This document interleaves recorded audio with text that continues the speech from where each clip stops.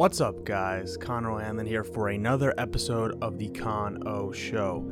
And today, we're going to be talking about the, for a less of a better word, radicalization. And not politically, ideologically radicalization, but the radicalization of the Republican Party when it comes to how they utilize rules, how they utilize power, what we can learn from it, what we should do about it, and whether we should start fighting back. As I'm recording this, there has been one winner announced in the Senate runoff elections in Georgia. So I'm going to talk about that briefly, and then I'm going to really be talking about the implications of what could happen with each scenario really quickly, and just the implications moving forward. What can we do moving forward? And you guys know that my focus is very hyper-local, so I'm going to encourage you guys to do a lot of things that might seem uncomfortable at first. So buckle up. This is going to be that second part is going to be very tied into a project that I'm working on, and I'm actually shooting the introduction to this morning as well. And I will announce at the end here, and just stay tuned for that. And I'm going to really need your help promoting that project because it's helpful. But first, we're going to start off, when I say the radicalization of the Republican Party, I am talking about those who hold power and utilize power and wield it as a weapon. That is not a uniquely Republican thing. That is a power thing. People that hold power utilize their power to benefit themselves or benefit specific people, whatnot. And for our sakes today, I want to focus on what the Republicans have done, but know that the Democrats are equally as capable of doing this. They have not at all in comparison. I'm just saying the caveat here is, if you are worried about me being a partisan hack or something like that in this, just know 25 years from now, the criticism could be wielded the other way. It could be turned around. I don't foresee that happening. It is possible though.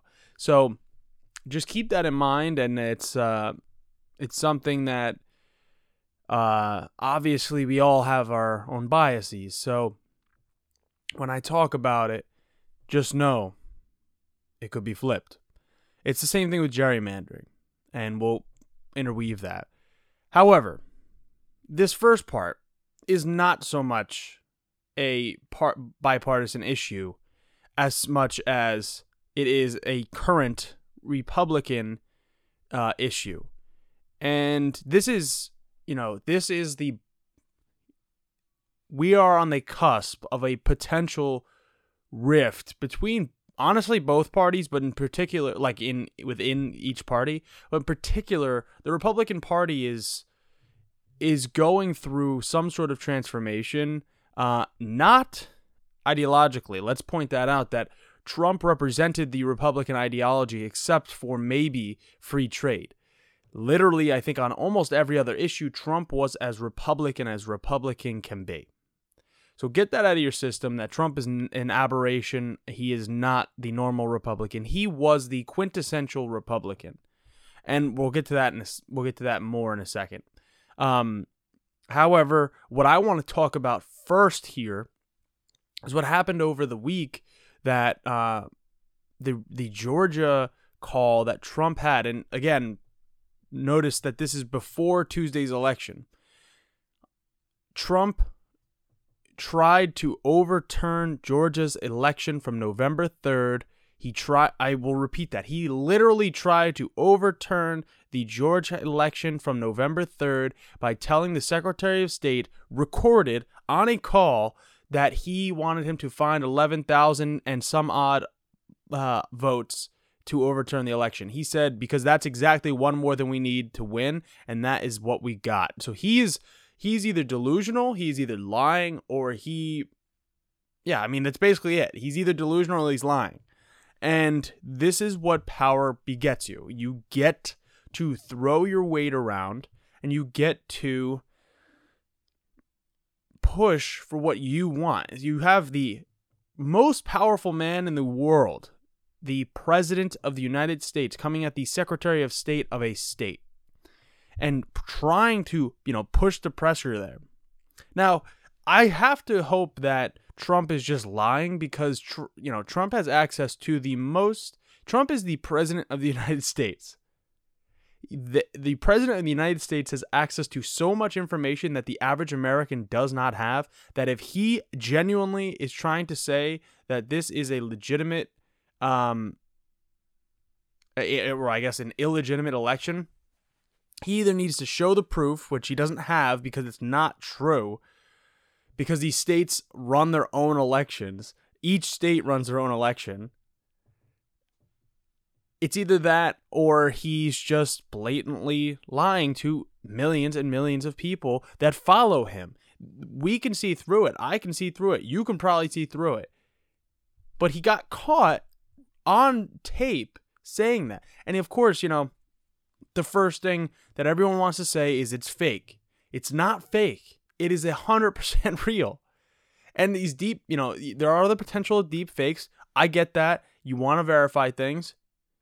This is 100% real. We don't know who leaked it yet, but we know that it's 100% real because it's an hour-long conversation, and it's specifically recorded the entire conversation.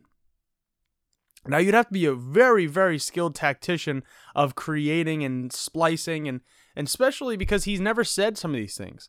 And let's go forward a little bit. And because this is important for the Georgia was important for the Georgia Senate runoff election, Trump was threatening the Secretary of State to go to Georgia, campaigning against him, utilizing his power to undercut him. Again, this is how power works. There is actually nothing inherently wrong with that threat.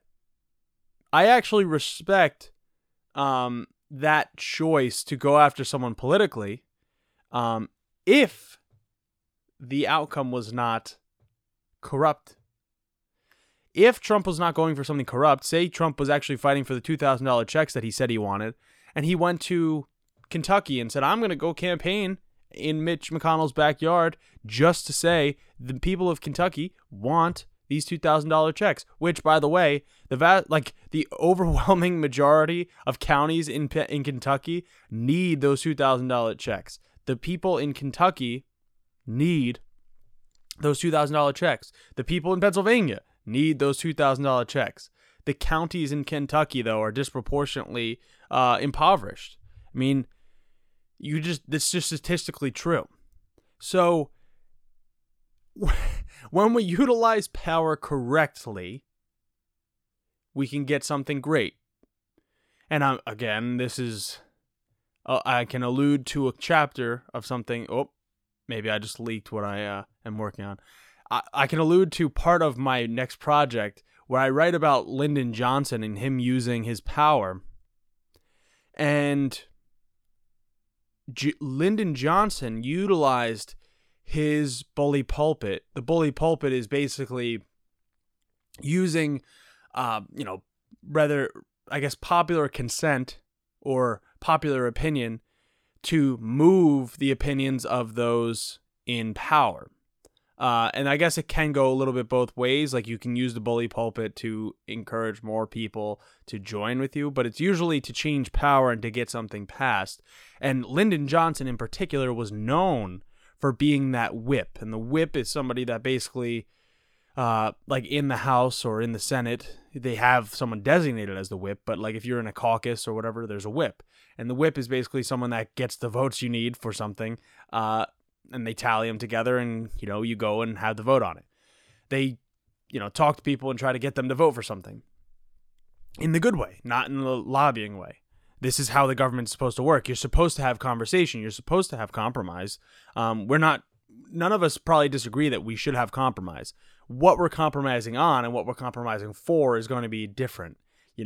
This is the age-old question, is not as a public option not good enough. It's not good enough, but it's a good step forward. So we should compromise right now, get the public option, and then move forward to Medicare for all. And then we'll see where we're at there.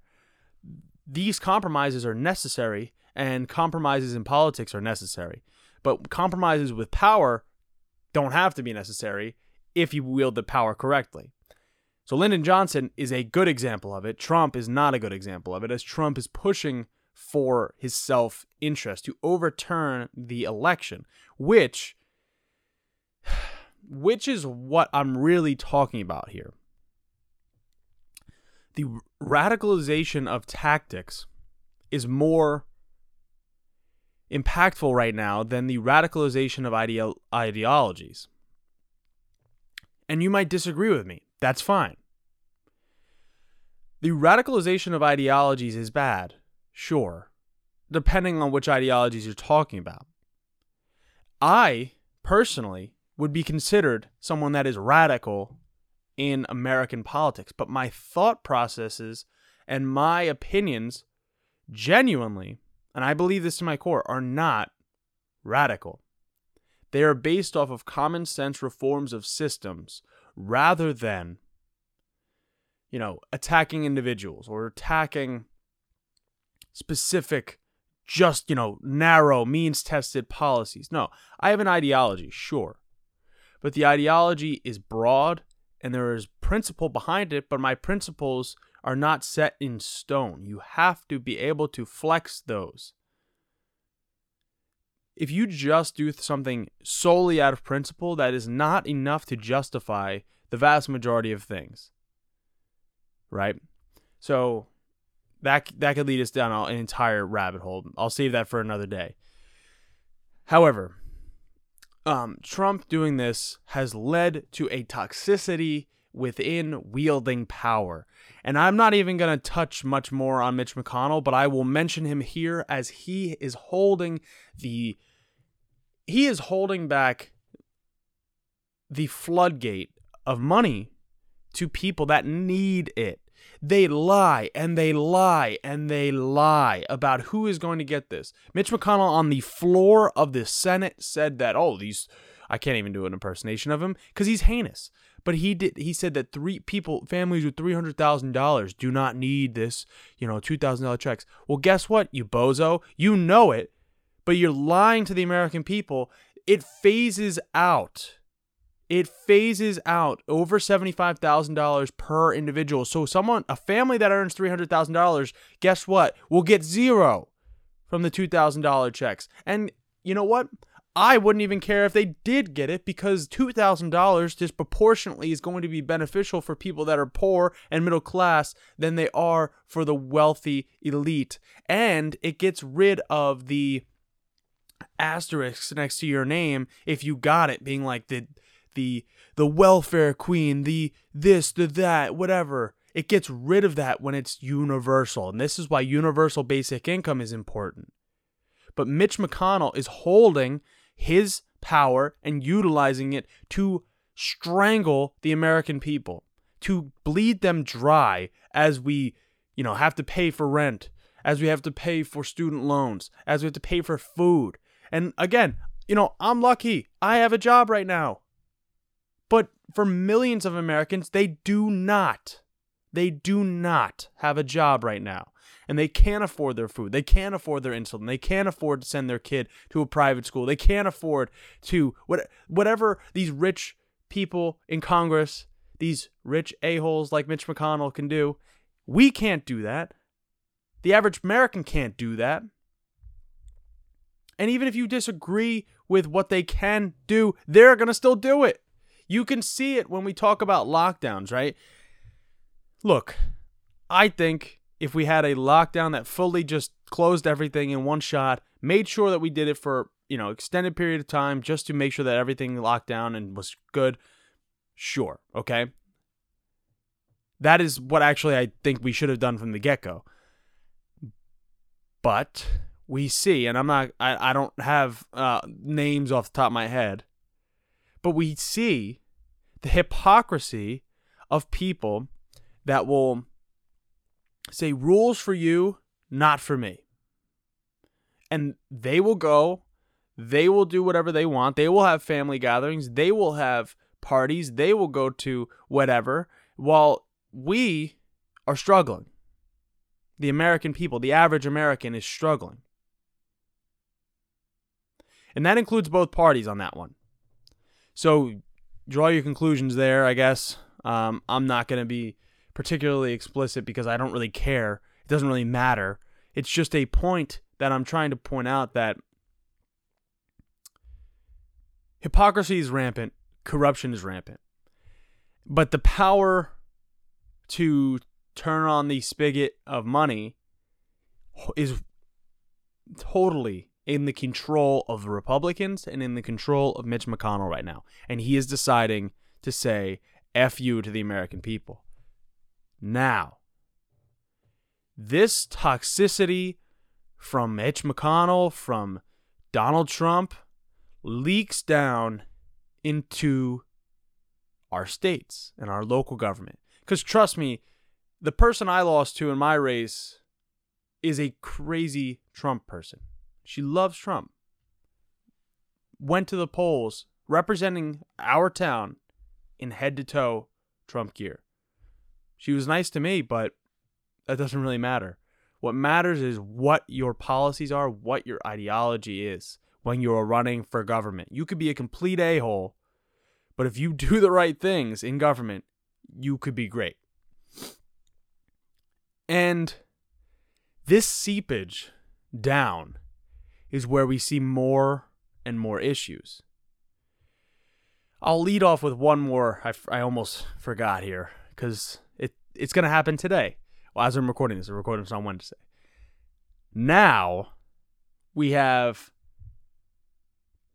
like a dozen or so Republican senators saying that they will not verify the election results. And we have about 100 of the Republican congressmen saying that, I believe. It might be give or take. Think about that. A free and fair election in which they lost. By the way, only one Republican has won the popular vote since, since 1992? And that was George W. Bush in 2004. We had Bill Clinton. He won. So, Bill Clinton, he won twice, popular vote. George W. Bush lost in 2000 to Al Gore, the popular vote. George W. Bush won it in 2004, so fair enough.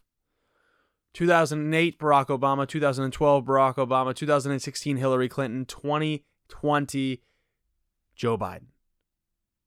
And yet, we have had equal time, basically, with Republican presidents. So, the system is obviously not a 50-50 chance, and this is where my issue comes in, is because they are actually trying to rig the election. Legitimately trying to rig the election. Now, we talk about the Founding Fathers on here. I have my particular flavor of Founding Father. I like Alexander Hamilton and Thomas Paine and the more progressive of the Founding Fathers. And let's remember, I will say this till I die, the Founding Fathers disagreed with each other. So you have people like, Mike Huckabee and Tucker Carlson and Sean Hannity and Rush Limbaugh, and they're all going to wave the flag and say, Thomas Jefferson said this about the certification of the votes. And we've never had this problem. Never had this problem. They're going to justify it, as they always do, because they fall in line. They fall behind their leader. They are authoritarians. They are not democratically minded. They are authoritarians. They fall behind their leader. They take the marching orders and they sow the seeds of discord with their propaganda and their rhetoric because they know people don't know better. They don't have the time to listen to this episode. They don't have the time to go and listen to, whatever progressive media outlet there is. They don't have time to go and read the Federalist Papers. They don't have time to go and read anything, any other theory, any other historical documents. They just don't have the time. The American people are worked to the bone. So I can't even blame most people. It's sad. I wish I could put that personal responsibility that Republicans so love on people. I have an interest. I have a passion. I have a love for educating myself in this stuff. Many, many, many people do not have the chance, do not have the means, do not have the time to do so. So it's impossible for me to expect that of them. So they think the two parties are the same. They're fair. They're equal. They're not equal. In the last 100 years, they have not been equal. They haven't. And you can talk about the problems of the old school Democratic Party, but the old school Democratic Party fought for working class people. The New Deal Democrats fought for working class people. And again, you can expand what they did. You can definitely do better than what they did. But they fought.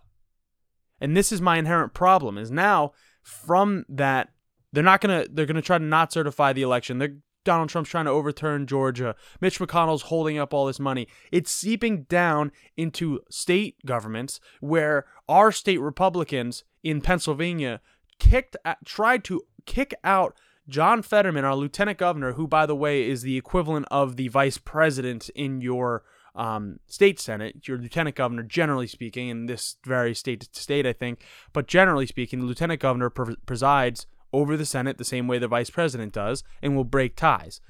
John Fetterman was swearing people in, and they tried to the Republicans claimed that it was a fraudulent election, did all this other crap, and they tried to remove him from the floor of the Senate. And of course, John Fetterman, if you've never seen him, I would suggest you Google him. He's about 7 feet tall, but and I have a picture of me and him on my Instagram, so go check that out.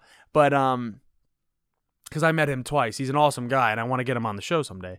But they tried to remove him because they, without evidence, thought that there is a fraudulent election, and they think that they have more power, and they do. They do have more power because they control the Senate, so they remove him. Now, he's basically censured. He's not really actually removed, censored and censured. So this is an unfolding story, as it happened yesterday. I just want to put that in as it seeps down. And I told you, our township has issues with this. And we talk, it's funny, they feign outrage if you talk about progressive things like Juneteenth.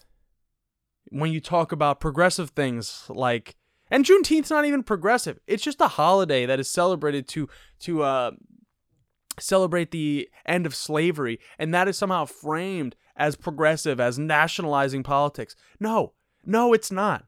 No, it's not. Martin Luther King Day is not nationalizing politics. You still recognize it, yes? Okay. Well, if you recognize that, you should be able to recognize Juneteenth. And there are other things like plastic bans that happen on the state level, or you can do it on the local level. These things are preemptively shut down because it's, you're nationalizing things, blah, blah, blah. You're being too divisive. This is where I'm going to leave off on this, I think. The rhetoric of divisiveness based on ideology is a tool of those in power that represent the elite, the corporate aristocracy, the oligarchy. They represent the power elite that hold everything down right now. When you utilize rhetoric of divisiveness, and I'm not talking about literally being divisive, I'm saying when you talk about people being divisive on ideology, you're talking about the far left, the far right, whatever, and I think the far right is a problem, but you talk about it in these terms necessarily solely framing that as, we have to come together and blah, blah, blah. When they come together on these things, they represent the wealthy elite. They represent not you and I, not the average American. They represent those who already hold power. And that is because, as I said in the beginning of this segment, power begets power. And, we can go with a Spider-Man quote, but I'm not going to do that. Because clearly, Uncle Ben was wrong. Uncle Ben, when he said, with great power comes great responsibility, has never met Mitch McConnell, has never met Donald Trump, has never met the leader of the Republicans in the state Senate in Pennsylvania. They just haven't. They're utilizing and wielding real power, not Twitter followers, not Facebook friends, not YouTube subscribers, which, hey, if you want to subscribe, do so. But they are utilizing real, hard power to hold back the average American. And that is a choice. That is not an option. That is, or I should say, it is an option. It is in their hands. It is a choice that they are making, that their self-interest is more important than yours, that is more important than your family, that is more important than your neighbors, that is more important than this country. Because the vast majority of us are working paycheck to paycheck, just trying to get by. I don't know where you go. I'm going to try to posit some stuff in the second half of the show here. I'm going to talk about some implications that could happen. But this is what happens when you have the both sidesism. One party is trying to just not be the other one, the Democratic Party at this point. And the other party is running roughshod on the American people. They don't represent us. They don't care. There's actually more Democrats and independents than there are Republicans. And, granted, there are a lot of independents that wouldn't identify with the Democrats as well. But let's just be honest here and say that the Republicans represent a much more disproportionate amount of people than they should, because they're elevated because of things like the Senate and the systematic issues we have with representation that give them the opportunity to be president when they lose the popular vote, or be a senator when they lose the vast majority of votes for the Senate seats in general. Not within the state, sure. But that's, these are systems designed for that. And we talk about, I'll leave off the first half of this, where Washington complained about the two-party system. And everyone knows that. Everyone knows that. Unfortunately, the system was designed that way. And as much as he may have warned about it, that is what we're stuck with. And until we can, I don't even foresee this happening anymore, really. Until we can beat the Republican Party to the point where the centrist wing of the Democratic Party becomes the Republican Party, unless something drastically changes, I don't see that happening. So it's going to be the two parties for right now. So you got to pick, and you got to hopefully fight for justice, equality, and freedom, which the Republicans are not going to give you because they're too busy helping their friends. With that, I'll go into part two. I have to take a quick break. Follow the show on Facebook, facebook.com/TheConOShow. You can follow me on Twitter @ConO'Hanlon. You can follow me on Instagram @Con_O'Hanlon. And follow the show on YouTube. Hit the subscribe button. Follow us on Spotify and on Apple. I'll be right back.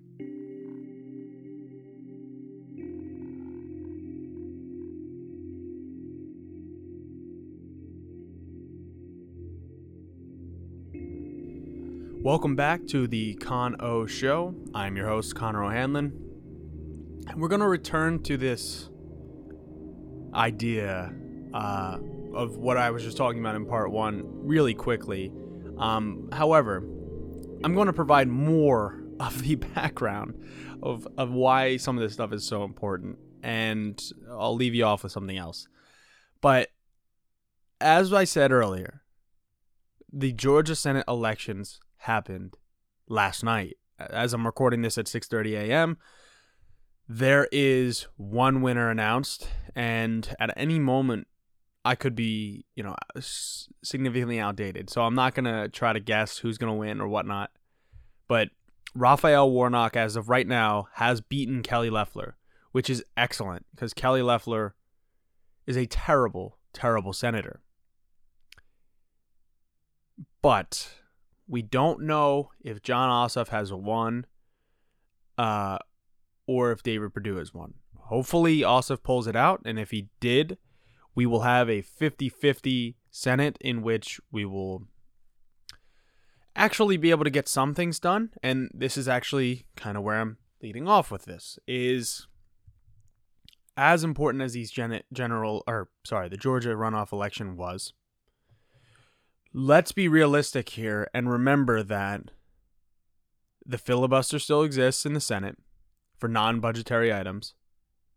So you need 60 votes if something's filibustered, which generally, you have Ted Cruz in there. So, of course, that bozo's going to be filibustering like a madman if he has to. And you have a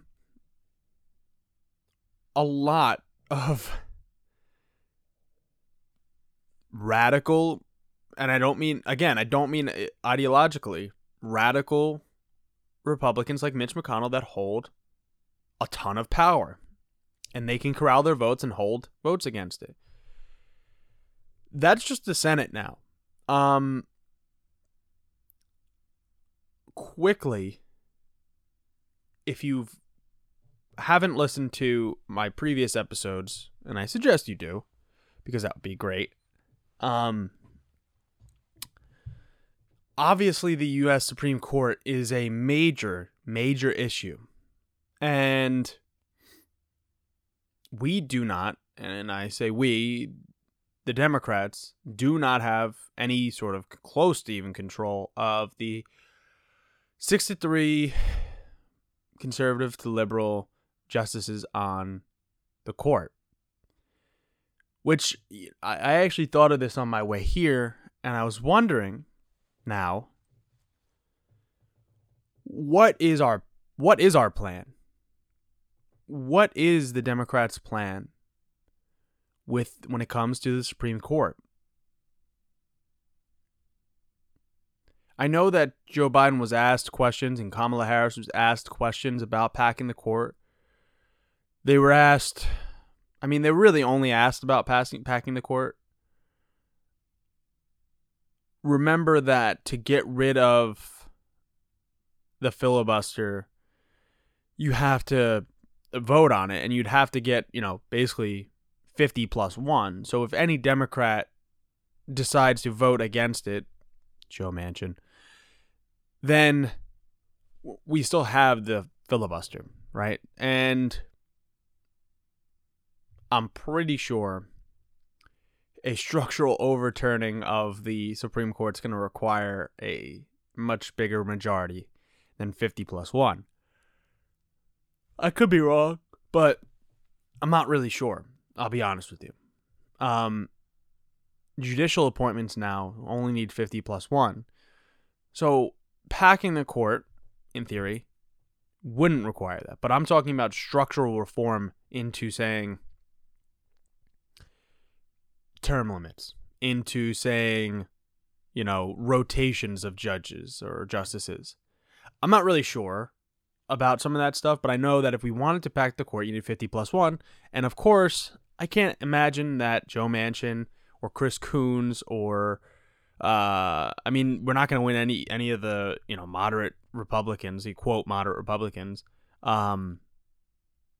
So what I am genuinely asking at this point, in a little bit of befuddlement, what is our plan on that end? Because every single piece of legislation has the potential of being shot down by the Supreme Court. And this is why I've covered this so many times on the show. Every single one has the shot or the potential of being overturned by the Supreme Court.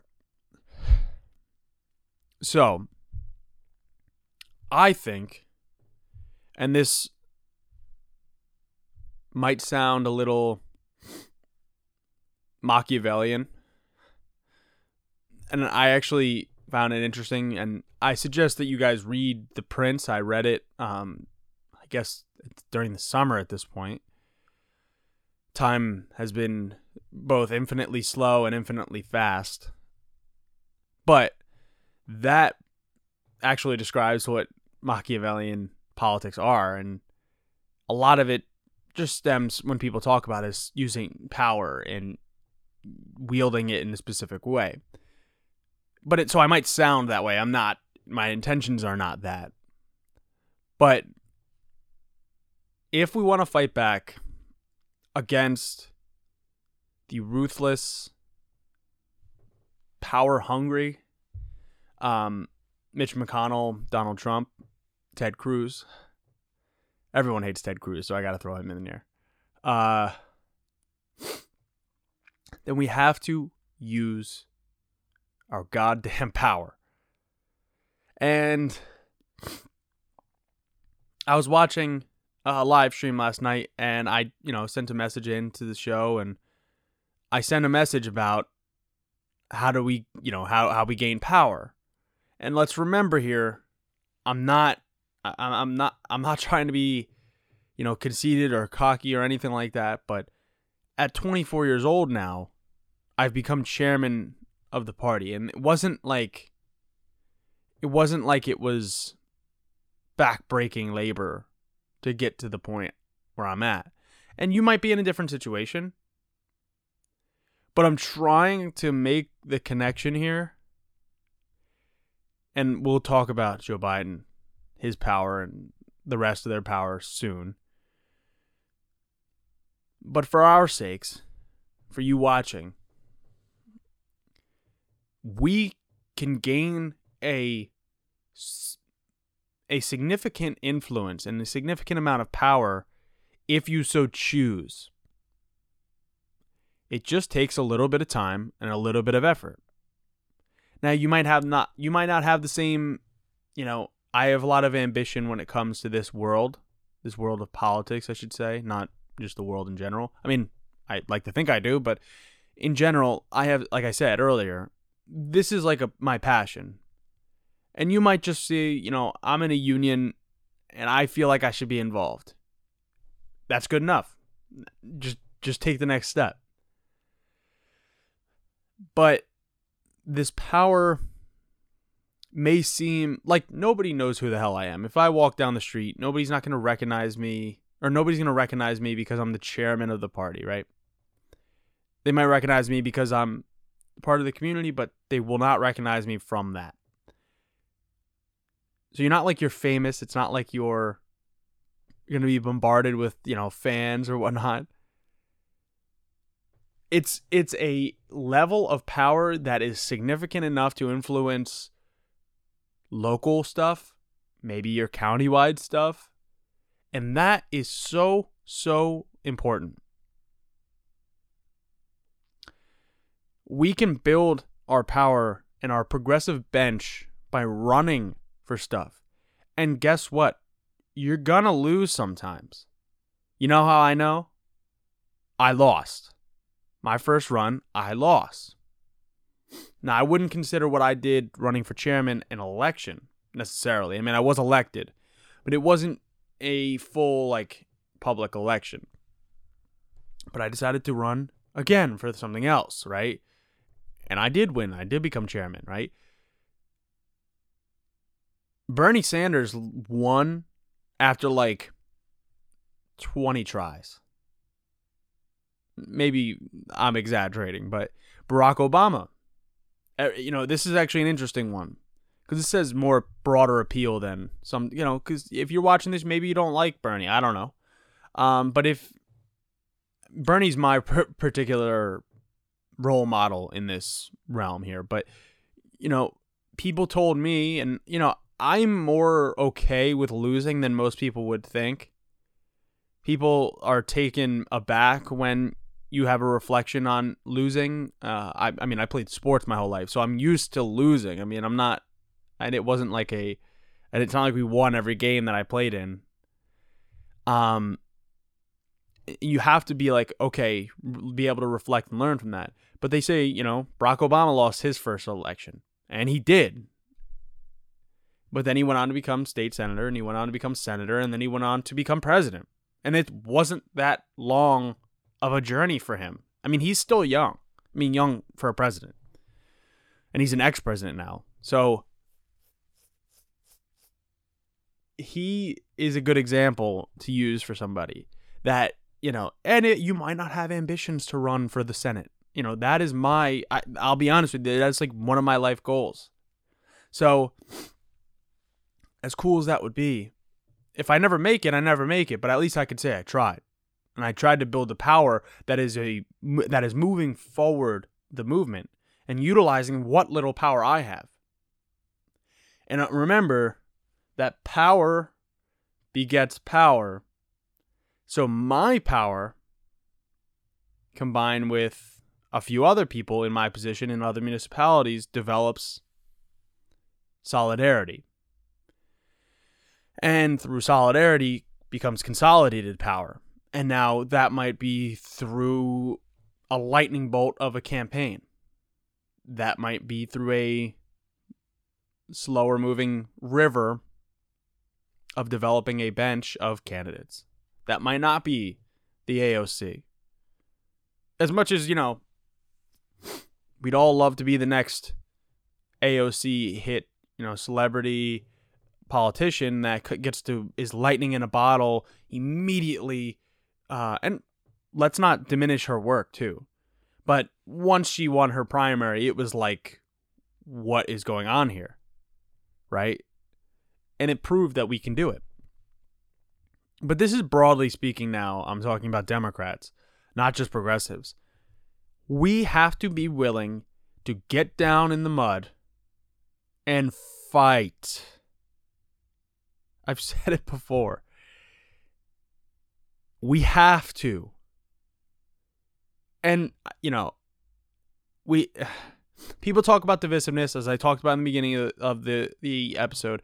There have been times in this country, and I'm not advocating for violence, but there have been times in this country in which senators literally beat the crap out of each other on the floor of Congress. That is divisive. That is funny, but that is divisive. And we're not there yet. As much as I'd love to see Bernie come in with the steel chair and hit Ted Cruz, metaphorically, that's not where we're at. We live in a different time and age. But it's always funny to see the worlds that we live in and the rhetoric that is used, because I do watch Tucker Carlson every once in a while to see what he says. And I've seen him and Sean Hannity in particular say how, the Democrats are, dictatorial and running roughshod off or whatever. I'll be honest with you. It does sound like what I'm saying against the Republicans. However, here's the difference. The Republicans say that about Democrats about social issues, and they say that about things like that without sounding like an asshole don't matter. They don't matter because transgender people have always gone to the bathroom of their choice. They only made it an issue when they decided to. You know what I'm saying? It wasn't an issue for a very long time. You know why? Because nobody gave a crap. Nobody cared. Why does it matter? Because they wanted it to matter. And the reason why it seems like Democrats win on things is because the arc of history has always moved forward in progress. Now we take steps back, obviously, look at Donald Trump's election in 2016, but the overall arc, and this is a, spin-off of what MLK said, the overall arc of history leans towards justice.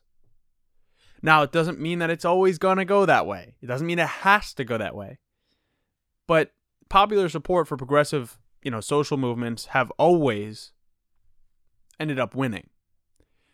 In 20 years from now, Black Lives Matter and the 2020 protests of the murder of George Floyd are going to be looked back on as the rightful thing to have been done. Now, again, you might accuse me of bias because I was involved with that or whatever. I'm telling you, in 20, 30, 40 years, when they have it in textbooks, that will be in there about how of a positive change that could have brought. They said the same thing about MLK, that he was, a rabble-rouser and he was causing riots. I mean, look it up. Again, the whitewashing of MLK is astonishing. They said the same things that they said about BLM today about Martin Luther King back then. At least they could have said it about Malcolm X, and they would have been at least closer to the truth. Malcolm X was like a genuine radical on that stuff, until, later in life. But it's time that we utilized whatever power we have to show solidarity and fight against this stuff. Let's take Social Security, and I think I've told this story on here before, and if you've missed it, this is an interesting one, okay? Let's take a look at Social Security. Social Security lifted at the time, let's remember that this is during the Great Depression, lifted millions of senior citizens out of poverty by, guess what? Providing them with money, just giving them money. Socialism, some might call it. Social Security, as it exists today, by the way, is under constant threat, but Social Security today lifts still millions and millions of senior citizens out of poverty. So let's rephrase that. Without Social Security, we would have millions of senior citizens in poverty. That's not to say that Social Security is perfect today. It's not. As we've seen, it's been attacked by Republicans and Democrats in the past. They've tried to cut it. It needs to be expanded. Senior citizens, a lot of them still work until the day that they die. But without Social Security, and without, that, plus a lot of them have pensions. Let's not forget that boomers and the silent generation actually have pensions. You and I, we're on our own, 401k or you die. They would have been, the amount of homelessness, the amount of drain on society would be astronomical if it were not for this socialized program. This is the obvious example of a return on investment. The return on investment is that if you give these people this money, they can provide for themselves for housing, they can provide food for themselves, they can do everything. They can actually have a leisurely life sometimes, because that's part of being a human again. All of this is to say, the only reason why we have Social Security today is because the FDR threatened to pack the courts to overturn a ruling on the unconstitutionality of Social Security. So, power wielded in the correct way can yield great return. And it goes back to what we said about Uncle Ben. With great power comes great responsibility. I think with a responsible mind, the power can also generate more equality, more freedom, more justice, more for everybody, not just the few. And that should be the goal of the government. So let's move forward to today. And what can the Democrats do? I mean, we're going to see what they can do with a split House, a split Congress is what I mean. And the Supreme Court is going to be the major threat. So I suggest we start looking at the power dynamics of how things work. We start utilizing the tools, the rhetoric, the whatever we need to get through and pass things that are genuinely helpful for the American people. I'm not going to sit here and say that everything that Joe Biden's going to do is perfect. It's not going to be. I can guarantee you. I'm not going to sit here and lie and say all that stuff and just say, like, if we elect the Democrats, it's good. It's not enough. If we see the outcome, and this is a big if because, again, I'm recording this before the election results have been out. If we see that Jon Ossoff has won, we need to hold those elected officials to account to pass genuine progressive legislation. Utilize the tools and the power in a way that the Republicans have to counteract what they've done. Our institutions are on their last legs.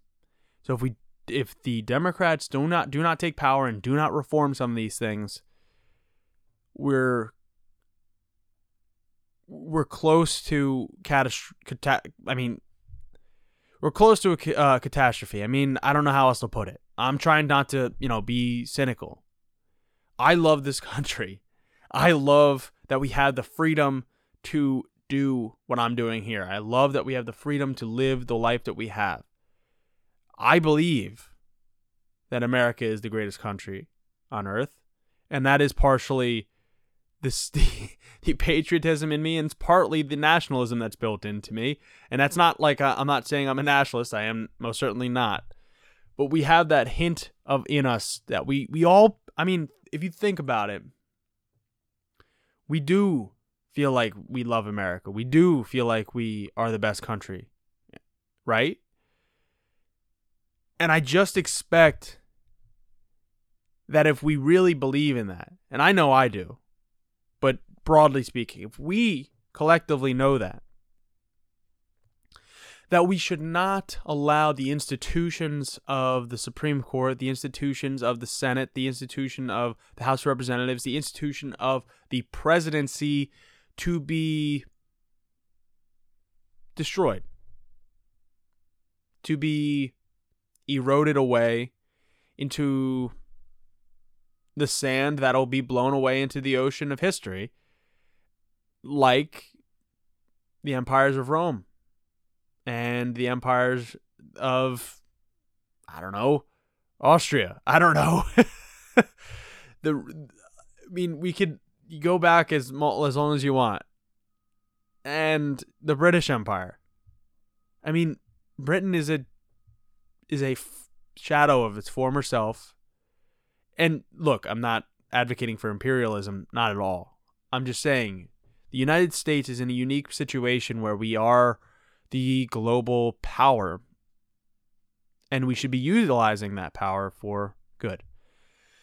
And with the attempts to overturn the election, which will make us a banana republic, it'll literally just be all smoke and mirrors. It's just going to be theater at that point. Look,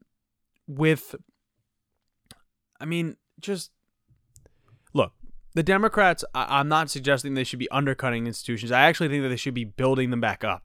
They should be utilizing the power to build the institutions to be better than they ever have.